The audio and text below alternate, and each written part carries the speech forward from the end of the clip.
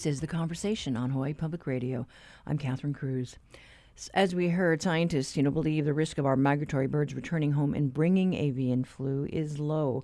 Sick birds may not make it across the Pacific Ocean, a survival of the fittest kind of scenario. However, the death of a Florida dolphin and the die-off of seals from Maine due to avian flu does make researchers wary. Around this time of year, our Kolea, or golden plovers, fly home from Alaska. Avian flu has been found in poultry houses and in the wild there. Our citizen scientists involved in the Kolea count have been on the lookout. We caught up with Susan Scott, president of the Hawaii Audubon Society, with an update on what they're seeing. We caught up with her at the Oahu Cemetery just after a count. She was building on a tracking project started by Wally Johnson, an expert on the Kolea migration. I am doing the overall statewide Kolea count, which we've done now, started our third year, actually. And so what we're doing today is looking for the birds that Wally banded and satellite tagged in March. And so we're seeing which of the 30 birds have come back, and so far 22 have come back. And it's all really good news. It looks like they're carrying little backpacks with satellite signals, and some are not carrying the backpacks, so there's a control group. And then there's some that are just banded and don't have any backpacks. But all three groups seem to be coming back about the same time, and they all look great. So the question was, do these interfere with their migration, or are the backpacks a little heavy for flying? But these birds have just flown 6,000 miles, 3,000 each way, with the little satellite transmitters, and they seem to be doing just great. They look healthy and plump, and they're doing fine. So it's all good. Yeah, that is good news. I mean, yeah. We've been, reading, for a good part of the year about the avian flu and how it's in the wildlife there, over in Alaska. And so we just worry about the birds, who's going to make it back and that kind of thing. So, I mean, how are you looking at that predicament, and I guess the count is more important than ever. Well, it is, because we don't have that information. We don't know how many spend winters here, how many don't migrate normally. So when they come, when they leave, the interesting thing is we have some numbers this year that are really interesting. So in July, we had 58 birds return that people, our citizen scientists, have recorded. And in August, 1,067 birds returned that people reported. And the interesting thing about that is, in the past, sort of the conventional wisdom was that they all come back in September. So, of course, we're still in the September count, and a lot more birds are coming back, and people are reporting them. But it's interesting to me that we have, almost 1,100 birds reported in July and August. So that's really important. And it's a good question about the avian flu, because I don't know about that. And so we'll find that out when Wally comes back, and he'll be here October 10th. So we'll find out what he knows about the latest. Because I have read that shorebirds are affected, but I don't know if our shorebirds are affected. So far, not. Yeah, and it is a little disheartening, to see it in other species, right? I mean, we just heard about the dolphins this week, and then, the seals earlier this summer. And so it's like, what's going on there? Yeah, well, these viruses are interesting, and they mutate. So there's all kinds of worries about the variations, and, of course, among our own selves right now, too. So who knows what's happening with that. If our birds do pick something up, while they're over there, will they not make it across the Pacific back home? Right. Well, that's one good thing I think about this Kolea count. That is one of the Hawaii Audubon Society's projects, is to start counting and keep track. So, of course, we're not going to count every single bird that comes to Hawaii, but we will have some records of how many come to Kapiolani Park over years. We hope to do at least 10 years, maybe longer. And then you can compare the numbers and see if there's an increase or decrease, or if the population's stable. So if you had a sudden decrease, you'd start looking at the reasons why. But right now, we don't really have any long-term numbers. No one's ever really done an account like this. People love the birds, and they're really happy to write about the little notes about the birds that live in their yard, that come back, they name them. They've written some really great stories that I love. One woman was counting birds on one of the military bases, and she was looking through her binoculars, and the MPs came by to see if she was a spy, I guess. They said they were very upset with her for, what are you doing with these binoculars? But the story, and she explained, and the guys were fine with it. But I just really enjoy reading the stories that people write. And that was part of the reason we did this, is just to be able to share some of our Kolea stories, because we all have some.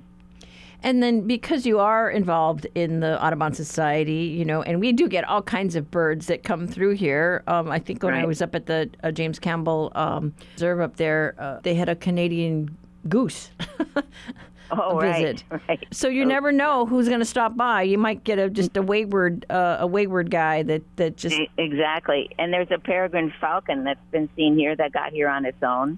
So that's unusual, too. I mean, it's happened over the years here and there, but... yeah, they get blown here in storms, I think. And so, gosh, are you hearing anything else from the field, with your fellow birders out there, what they're seeing? Well, mostly we're really involved with Audubon, also with the white tern count. And so the guy who's studying those said we're getting close to 3,000, and we started with 2 in 1961. So that population is doing really well. In Honolulu, it's between Hawaii Kai and Pearl Harbor, and they are not really spreading out over Oahu or to the other islands. So they really love our city, which I think is really a great thing to say about adaptation. The birds are learning to live with us. When you say white terns, are we talking the fairy terns or Monoku? Yeah, Monoku. Fairy terns, yeah. That's incredible. Wow. Yeah, it's amazing. And so, they put the blue ribbons around the trunks in the city, and those are the ones that alert the arborist to a chick in the tree. And so there's a big volunteer group of that. It's another citizen science project that's fun, but also really valuable to find out if the birds are coming back and how many that we have. And so that's another good project. So. It is fun to see them flying, above the treetops there by Diamond Head, by Kapiolani Park. Yeah, they're everywhere. There's really a lot of them at the UH campus in Manoa. And so we just had a tour there, and there were just so many people stopped pointing them out. So... and there's chicks in the trees there, so that's a good place to go look for them, too. So they're thriving just fine? They're thriving just fine, yes. Also, it's the same kind of thing, is we need to have volunteers help us monitor them so we know they're thriving, because otherwise, if no one's counting, no one knows. And so how do people sign up for that? Same thing. It's the Hawaii Audubon website. It's Hawaii Audubon. If you Google that, you'll get the website, and there's a tab that says what we do, and all of those projects are under there. And each one has its own website that you can sign up for various tours and things to do and counts for the different species. Is there anything else you think would be important to underscore? One of the things that people ask me a lot is, how do I know I'm not counting the same bird over and over when you, say, walk through Kapiolani Park or Ala Moana Park? These birds are extraordinary in many ways, but one is that they're very faithful to one site. So if they have a space that they survived a winter, they will come back to that space. And if a lawnmower or a ball thrower or somebody comes to that space, they may fly, but they'll come back there. So if you're on one end of the park, you're not seeing the same bird you saw on the other end, like you would with mynas or doves or the other species. So that's why we can do a count of Kolea. So that's a common question, because it does seem they do all look alike, really, in the winter. And does the same go for Manooku? The Manooku are pretty faithful to their tree, and so the monitoring is whether the birds have a chick, if they're sitting on an egg, and you can often see that. And so that's also a phone app that they can report what they see. Thank goodness for technology. It is. It's great, and we're working more on getting more phone apps, because you have your phone in your hand, and so trying to make it easy to report what you see. And so that's happening all through Audubon. But anything that will help us as we try and figure out where the avian flu is going or not, and help out with the surveillance. Right. Well, I think the count is a big thing. If you all of a sudden don't see any birds, or see only half of what you've seen the rest of the season, that's certainly time to email one of us. And there's contact tabs on all these websites for the citizen science to let us know what's happening. That was Susan Scott, president of the Hawaii Audubon Society, talking to us about the Kolea's return. Look for info about the annual membership meeting in November, which will feature Kolea expert Wally Johnson. 3,000 miles over the sea, 96 hours in the sky. Kolea bird is coming to the island, in search of warmer winter in this place called Our reality check today looks at our rail project in the next phase of construction, the most challenging to date. Honolulu Civil Beat reporter Marcel Honore joins us. Good morning, Marcel. Hey, Catherine. Happy Aloha Friday. Happy Aloha Friday. So, gosh, I happened to catch the rail, the trains doing their testing this weekend. But yeah, your story today has to do with the utility relocation. Right. So this is forward-looking, the utility relocation along Dillingham, which, as a lot of listeners probably know, that is arguably the most critical stretch of the project that's really caused a lot of the problems to date, frankly, is the inability to get past Dillingham and to get those utilities in some sort of an order where they can build the rest of the rail line through downtown, Kaka'ako, and Ala Moana. So last month, HART announced that it had awarded its latest contract attempt to do that utility relocation. That contract went to Non Inc., which had a previous attempt at doing that utility relocation, which failed for a variety of reasons, mostly on the city and HART. But that contract was $500 million. It was $496 million that Non had bid and was awarded. And that was actually 3% less than what HART had been estimating in its own most recent budget. So that was, widely touted. It's a big win. And Non is moving forward with that contract. Now, what came out at a meeting yesterday with the HART board was that the other challenger, the other competitor for that contract, for that work along Dillingham, which was Hawaiian Dredging Construction Company, right, another local firm, they actually bid $900 million for that same work along Dillingham, which was kind of eyebrow-raising. I mean, typically, yes. for projects, this is certainly in the hundreds of millions of dollars, but even for projects of this kind of a size and scope, you don't typically see a $400 million difference in between bids, and we are talking about rail, right? So it was something that did raise concern with the board chair, Colleen Hanabusa. And what HART's project director, Nate Meddings, told Hanabusa and the board was that, look, Hawaiian Dredging did not spend as much time on their bid as Non did. Non has a lot of experience because they've already gone into the ground there and started working on the utilities there. They have a much better knowledge of what it's going to take and what it entails to do that. And so Hawaiian Dredging got a significantly lower score than Non Inc., but it does remain to be seen what's going to happen with change orders and the like with bids that are that far apart. Oh, yes. Skeptics are like, what? Lowball, lower than what we budgeted. And what's up with this other bid that's, was it just pie in the sky? Yeah. I mean, it's and HART even acknowledges that what they're going to find in the ground is not what's going to be in the designs here, and it's going to involve having to make changes, and that could also mean change orders and cost increases. So, it's just these utilities along Dillingham have been such a story unto themselves. Originally, back in 2012, this work was measured in the tens of millions of dollars. Now it's well into the hundreds of millions of dollars. The increase in cost for just this utility relocation has gone up like tenfold for rail when you dissect everything that's gone wrong there. Yeah, I mean, we've all been hearing that there's just not much wiggle room for a lot of these utilities, and we're talking sewer pipes and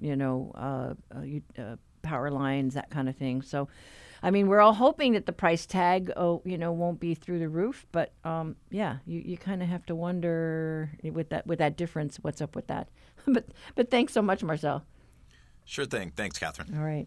We have been talking with reporter Marcel Honore for today's reality check. You can read the full story. Visit civilbeat.org.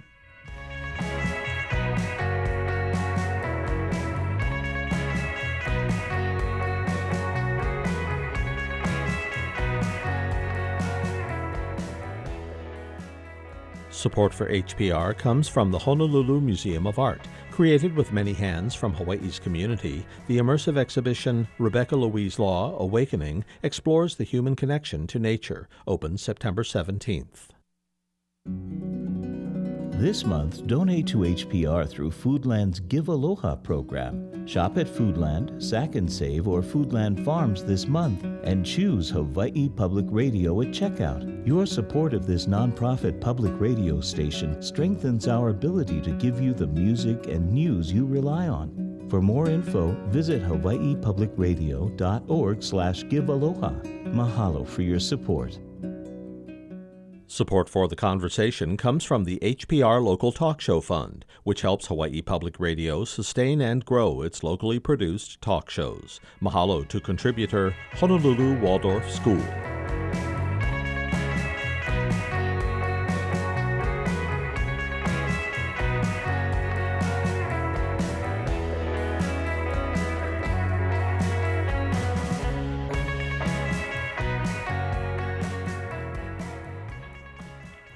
We cover many topics and issues on our show, and periodically our listeners will share their thoughts and stories about them via our talkback line. Here's a voicemail we received when President Joe Biden's plan to forgive student loan debt hit the headlines. Hi, my name is Deanna from Kaneohe. I had a comment about the student loan forgiveness and the issues surrounding taking out student debt. I went to the University of Hawaii and graduated with about $30,000 in student loans, which with a bachelor's degree would have earned me less than a first-year public school teacher. So in order to avoid paying back my loans immediately, I just stayed in school and obtained my master's degree, which it only extended my debt. Now I'm about $50,000 in debt, but I am better able to pay that down. Thank you. And we got this voicemail after a reality check discussion about resort penguins. My name is Mark Sopland. I'm calling from Kilauea, Kauai. In the early 80s when I lived on Maui, I remember the penguins at that very same hotel that Chris Hemmeter built. And they also had a dining area, the swan court, where they had live swans swimming around. But the interesting thing about the penguins and the penguin bar is the penguins figured out how to get through the drainage system and ended up on the golf course. And nothing like a picture in Hawaii golfing with penguins in the background. All right, there you go. All right. And following our stories on polio in Hawaii, last week a listener from Hamakua reached out to share his experience. Bobby Kamara told us, like former Councilman Lee Waidu, he also contracted polio before a vaccine was developed. He was one of several children from the island of Hawaii who became permanently paralyzed. He said during the pandemic, he felt compelled to tell people why they should consider getting a vaccine for COVID.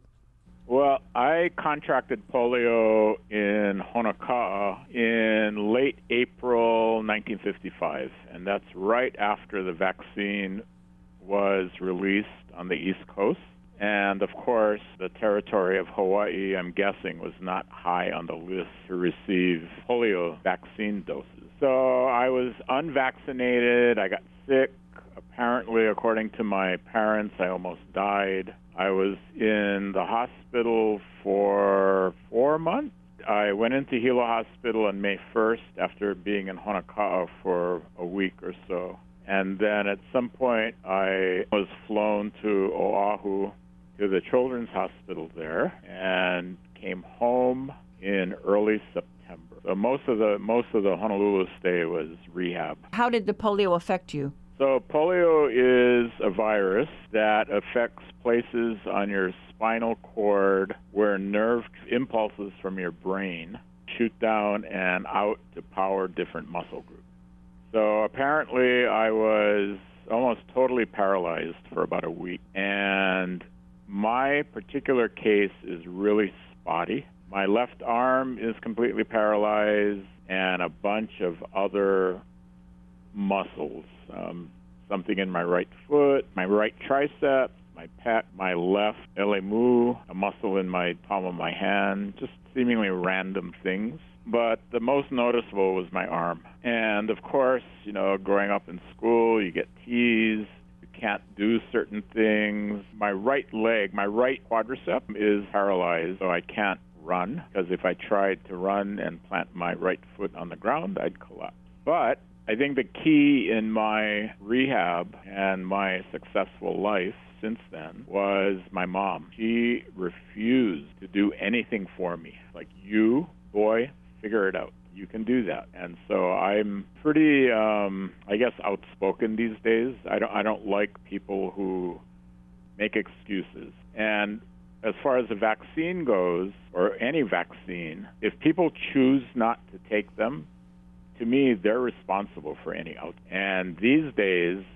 people who are anti-vaxxers or don't want COVID vaccines, it seems as though many of them are vaccinated for all kinds of stuff. Polio, mumps, measles, rubella, tetanus, whatever. And COVID just turned into this big political mess. So people who don't want COVID, I pick up my arm, my paralyzed arm, and I shake it at them and say, this is why you get a vaccine. And very often they don't have anything to say in reply. Yeah, I mean, this is your story. Yeah. We have to believe and understand that medical professionals are there to help us.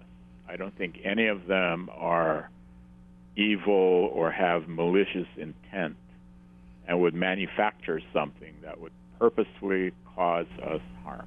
The original vaccine for polio, when it was released, apparently had a number of people get sick and become paralyzed and die.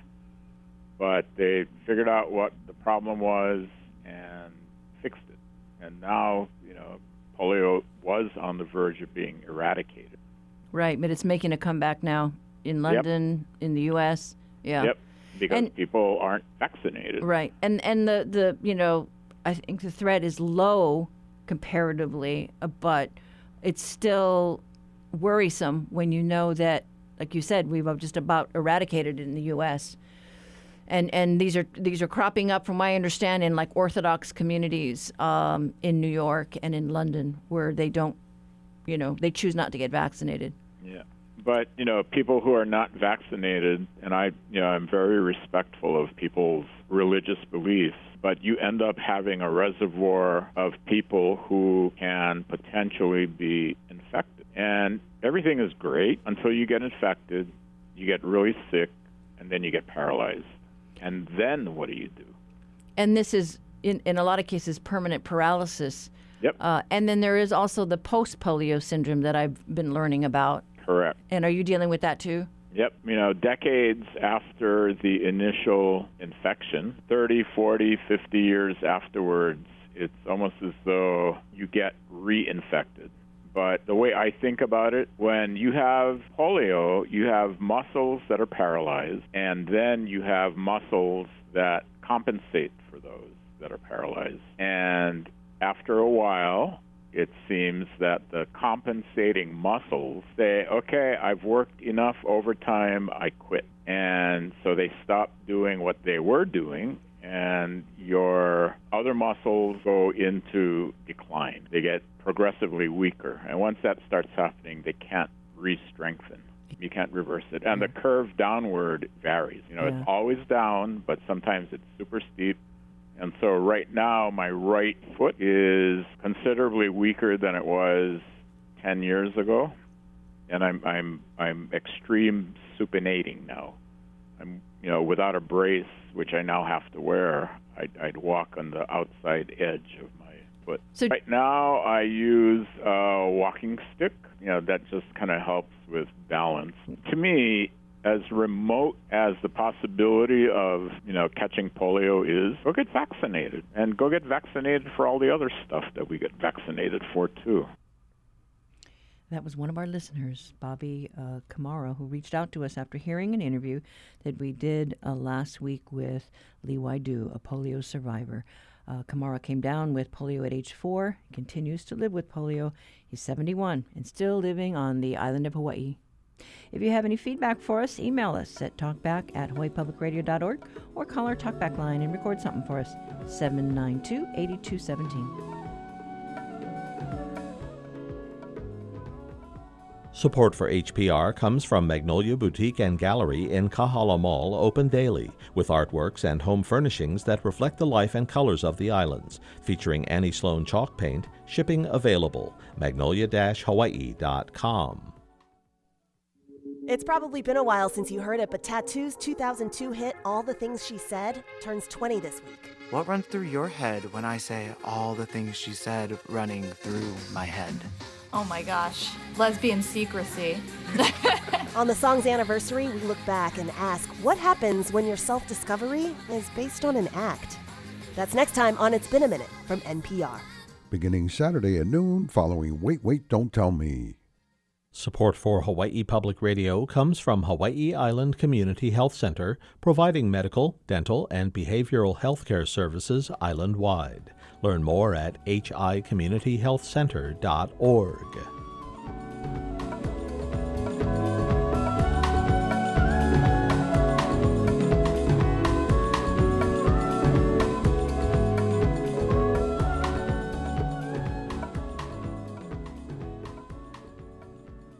An exhibit opening soon at the Honolulu Museum of Art will feature over 1 million flowers, plants, and other materials. And that includes about 50,000 from our islands that are hand-strung by local volunteers. The garlands will hang from the ceiling in 2 of the museum's galleries. HPR's Jana Omai spoke with British artist Rebecca Louise Law about the inspiration behind her exhibit and hundreds of local volunteers that she's worked with to complete it. It has been an incredible experience being able to bring my art practice to this place where everyone is so much at one with flowers and where the lei is much in a part of life and living. It has been one of the most amazing gifts to me as an artist that works with flowers. Could you first tell me about your exhibit and the inspiration behind it? Yes, so I'm an installation artist from Britain and I work with flowers as my material. And I have been creating installations around the world I started my practice in 2003. So this exhibition here is a combination of many exhibitions that I've had over the years. I reuse my material. So every single installation that I make in the world gets taken down, packaged up, and sent on to the next installation to be re-sculpted and made into a new artwork. So this installation is many, many flowers. There's I think it's over 1 million different individual flowers that I've collected since 2003. The artwork is called Awakening, and it's a progression on from artworks that I've made over the last few years, where I've looked at our relationship with nature as human beings. And growing up, did you always enjoy nature and flowers? Yes. You'd have found me outdoors more than indoors, but the connection I had with the land and with the earth and with flowers and trees, for me felt normal, and I saw it as my playground. I saw nature as a material to use to create, and that was from a very early age. And as children, my parents encouraged us to make things with nature too. What do you like about flowers? Why do you use a lot of them in your artwork? I had discovered installation art, and the art where the viewer is as much a part of the artwork as the material in the artwork. And I found flowers, once you preserved them and dried them, would give you a really beautiful palette of colours. And what has it been like to work with a lot of the flowers from Hawaii? Is there anything unique or different or special that you've noticed about them? Well, I love the history and the symbolism of the flowers here. And I love the fact that the stories that come with each seed and each flower are so rich, and they're just incredible. And also how the stories have changed over the years. But I think what I've been blown away by is actually the seeds and the seed pods, and it just brings this other kind of layer. So I've just loved how much you have here actually, and you don't even have to pick. You can just forage from the floor.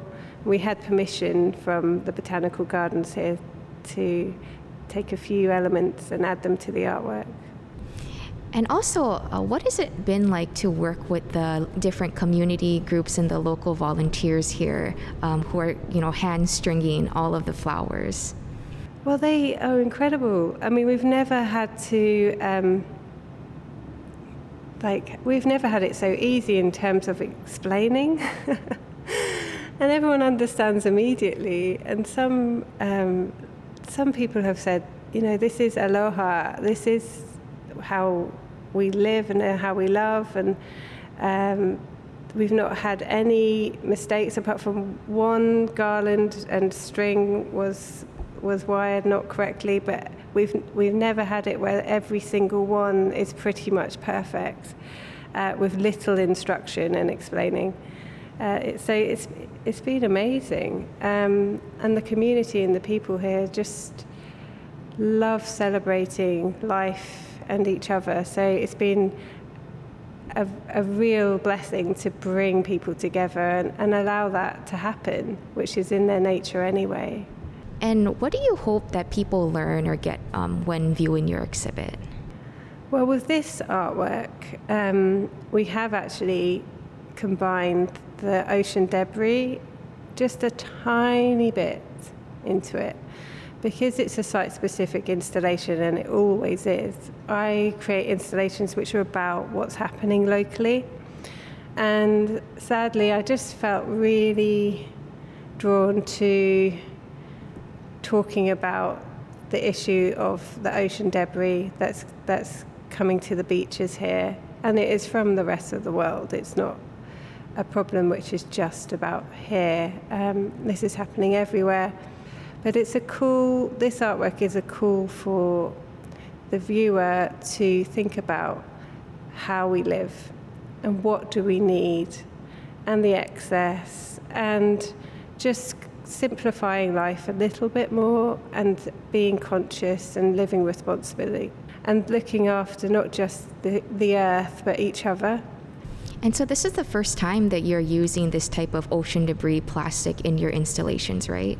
Yes, and it's really jarring to even bring anything like that into one of my artworks. So it's very subtle. It's just one of those things where I've been looking at the relationship we have as human beings with this earth for a long time in terms of my life. I was so upset by what I saw on the beaches here, and it felt so physical and wrong. But then I felt like actually there are very small things that we can all change as individuals to slow down the amount of waste we have in this world. And it's just by the way we live. What should people expect when they first see the exhibit? It's a lot of flowers. But if anyone is used to going into the jungles or the forests or on a hike up into to find a waterfall, you'll know what it feels like to be surrounded by nature. This is very different in the sense that you get that same physical experience, but it's not green. It's preserved flora, but I think the viewer will feel that they're in a moment with nature, and hopefully they will be able to have their own emotional response to that.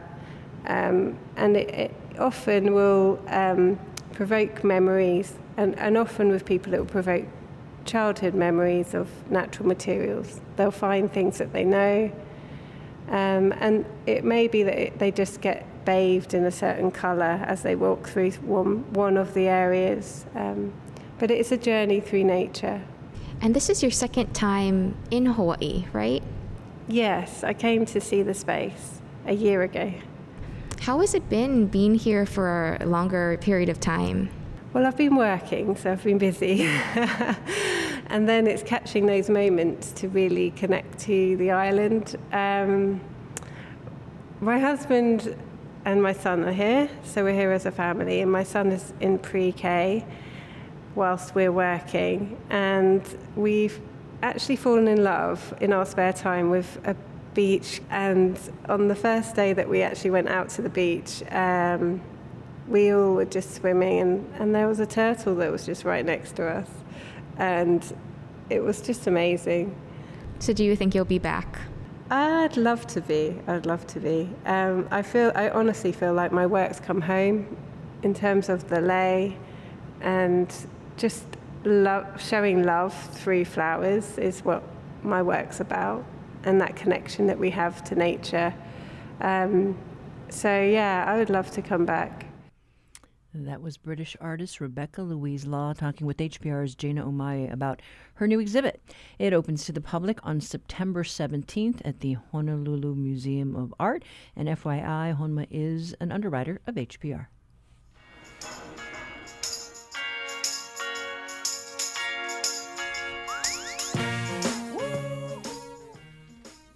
It wasn't long after Professor Keola Donaghy took over the University of Hawaii at Maui's Institute of Hawaiian Music that he started to dream big. He applied for a whopping $2.5 million in grant funding from the U.S. Department of Education for a range of programs, which included the opportunity to offer Hawaiian music instruction to students on Moloka. It's hard to get $2 million for anything, let alone the arts, but Donaghy has had an ace in his pocket. Stephen Fox, a cultural psychologist and ethnomusicologist with UH, who investigates and quantifies how traditional music benefits mental and spiritual well-being. With the money in hand and Fox's analytical support backing him, Donaghy set off to Moloka. But the program was only one semester in when a new variable was added to the equation, COVID-19. The pandemic put both Donaghy's commitment and Fox's theories to the test. The conversation, Savannah Harriman Pote spoke with them about the experience.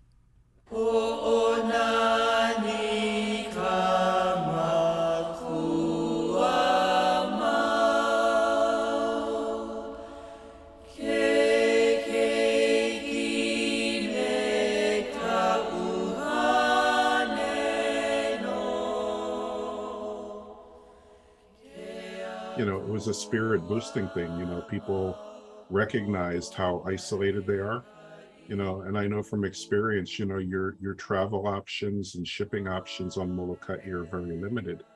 There's times when the young brother's vessel can't even come into the harbor.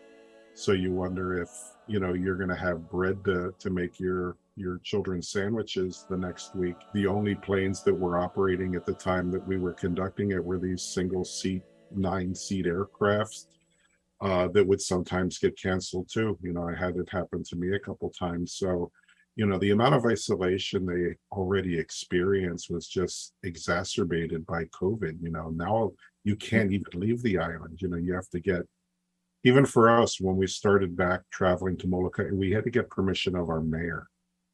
For every trip, we had to contact their office and get him to approve our traveling to the island. It was stressful, but, the students made it clear, it's like, we need this, we need this contact. We need to know that, there are people outside of our island that care about what's going on with us. It was, and for me, the same way. I mean, I think, emotionally, psychologically, it helped me to be making that trip and maintaining contact with the folks and, appreciating what they were going through and how our program was contributing to their mental well-being.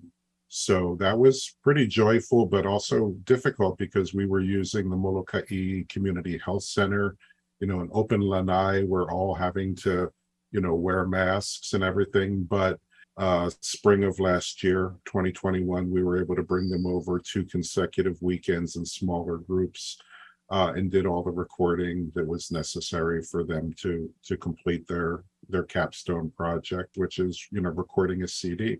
2 months ago, we won a Nahuku Hano Hano award for it. It was really unexpected. There was some really excellent recordings in that category, and we really didn't expect to win. And Stefan and I were in Portugal during that time, so I'm watching on my computer, and holy mackerel, we actually won. And so we were presenting about that cohort, about that experience of COVID, and how with my research, my end of it, it wasn't like people got better psychologically, but most of the world, like 80% of the world, was showing symptoms of depression and or anxiety. And those symptoms were not showing up. So they didn't really go up, but they also didn't crash out like everybody else did. So the implication is that maybe IHM and this traditional musical practice served as a resource, as a buffer to prevent the bad psychological effects. When you think of everything that went right and all the ways people doubled down and recommitted to this process, when you think of, one, the difficulty in getting funding for the arts to begin with, and then the logistical hurdles to bringing these resources to rural communities, do you anticipate that we are overlooking true artistic talent in rural areas because we don't have the funding or the logistical resources to spotlight those talents? Absolutely. I mean, in general, the multiple effects of arts are not something that culturally the U.S. is really valuing right now. So we have a lot of people who don't have the funding, they don't have the access to performance spaces or recording. And particularly in Hawaii, we have so many people who are geographically isolated. And so that's kind of one of the things that we hope that we can do, is to contribute to the knowledge base of, arts are not just like something superfluous that we can do if we want and leave out if we want to. Yeah. So part of, I wrote the grant application, and I think one of the things that really sold it, to the funders at the USDOE was a section that Stefan contributed that talked about, he can quantify these benefits in a way that I don't know if anyone else has done before, showing that particularly with, indigenous cultures like this, that participation in performing arts actually has a proven benefit that he can quantify. If we had not had that element, I question whether or not we would have gotten the grant if we had just gone with the, touchy-feely, qualitative kind of approach and not had the, the numbers to back it up. I think it would have been a harder sell to the funders. Music plays a role in many people's lives, whether or not they are professional musicians. Yeah.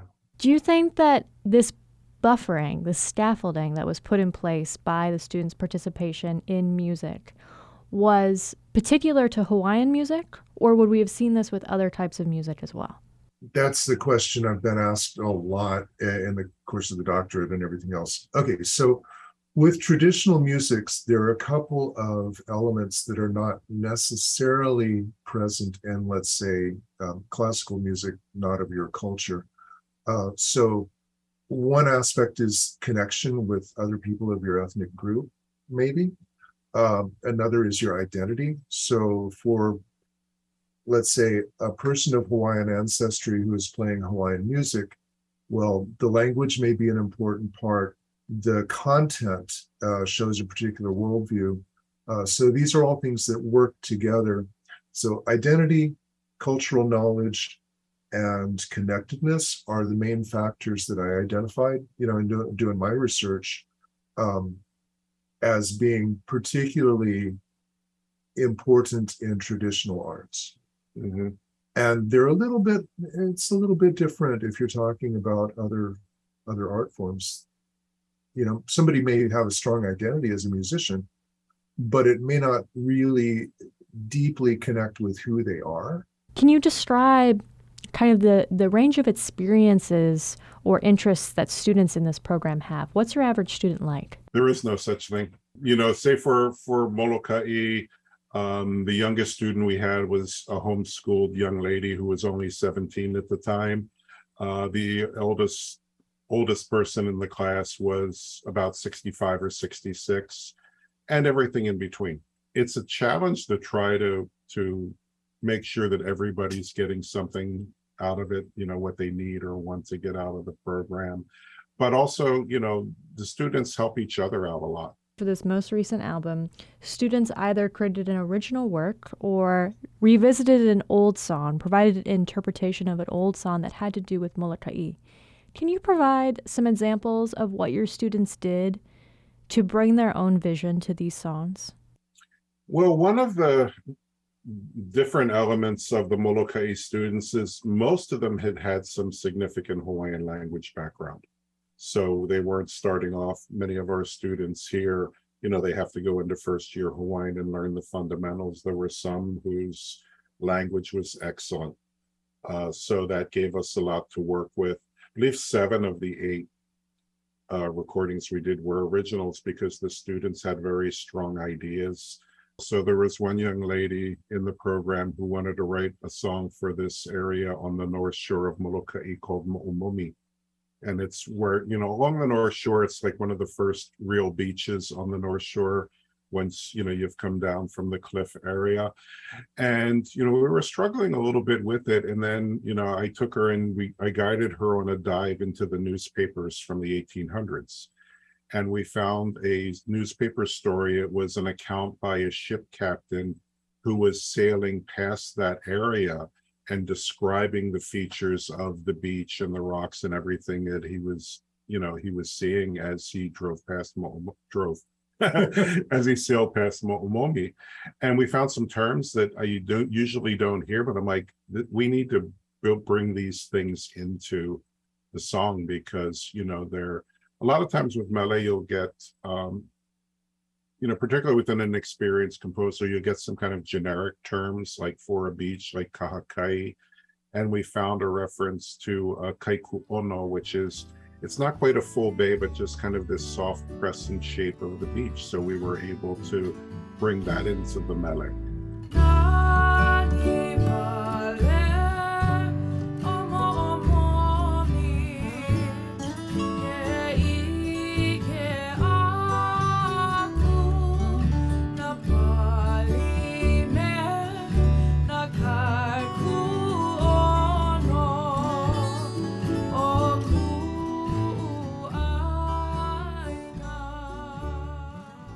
So that's part of the process is, you really need, if you're going to write a song about a place, you really need to know that place, any kind of cultural significance, wind names, rain names, sea names, all those things are elements that you want to include in your composition. I think that's a really unique thing about Hawaiian music, is the emphasis on people and places, and that these really inform people's identity. And I think that's a big thing that makes Hawaiian music so psychologically potent, is that it has these elements, this deep sense of culture and tradition and heritage and genealogy. You don't see that in very many musical systems. Yeah. One young lady, she recorded a song that her sister wrote about, I think it was a great uncle whose parents living on Moloka'i contracted Hansen's disease and were sent to Kalaupapa. But at the time, they would not allow children there. So he ended up being sent to Honolulu to be raised by, I forget if it was another family member or somebody who wasn't even family. And it wasn't until he was old enough to go back that he chose to live in Kalaupapa to take care of his parents and the other patients there, and eventually contracted Hansen's himself and died of it. So she didn't find out the backstory until the night that we were performing, doing the CD release. And she's singing the song beautifully with just waterfalls coming out of her eyes, really realizing the depth and the full story behind what she sang.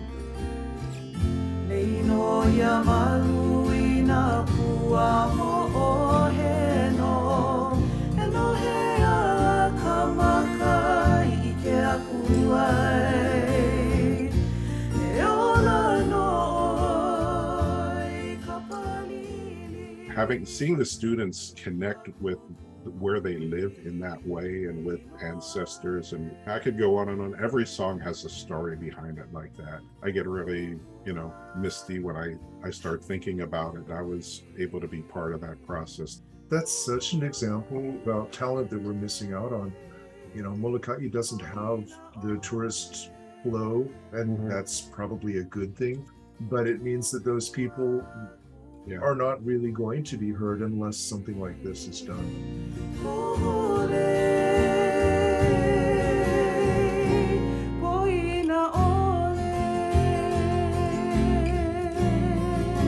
He mele he inoa no iokepa ki mokeo hamakua.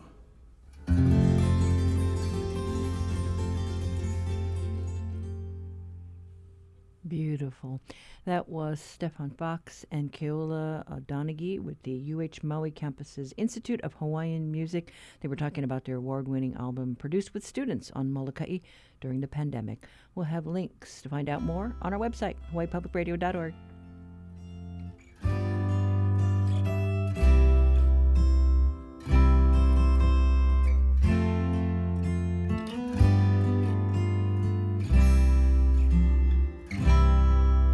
Na puanani ivili ia ilei makamai. Well, that is it for this Aloha Friday. Coming up next week, we continue to gaze over the tourist landscape and the hot spots here on Oahu. Share your ideas, your frustrations. Call us 808-792-8217. Post on Facebook at The Conversation HPR, or write to us at talkback@hawaiipublicradio.org. You can listen back to our shows on the Conversation page of the HPR website. Our program is produced by Savannah Harriman-Pote, Russell Subiono, and Lillian Song. John DeMello provided our Backyard Oli and our Gypsy Jazz theme music, thanks to Gypsy 808. I'm Catherine Cruz. Join us Monday. Pick up the conversation.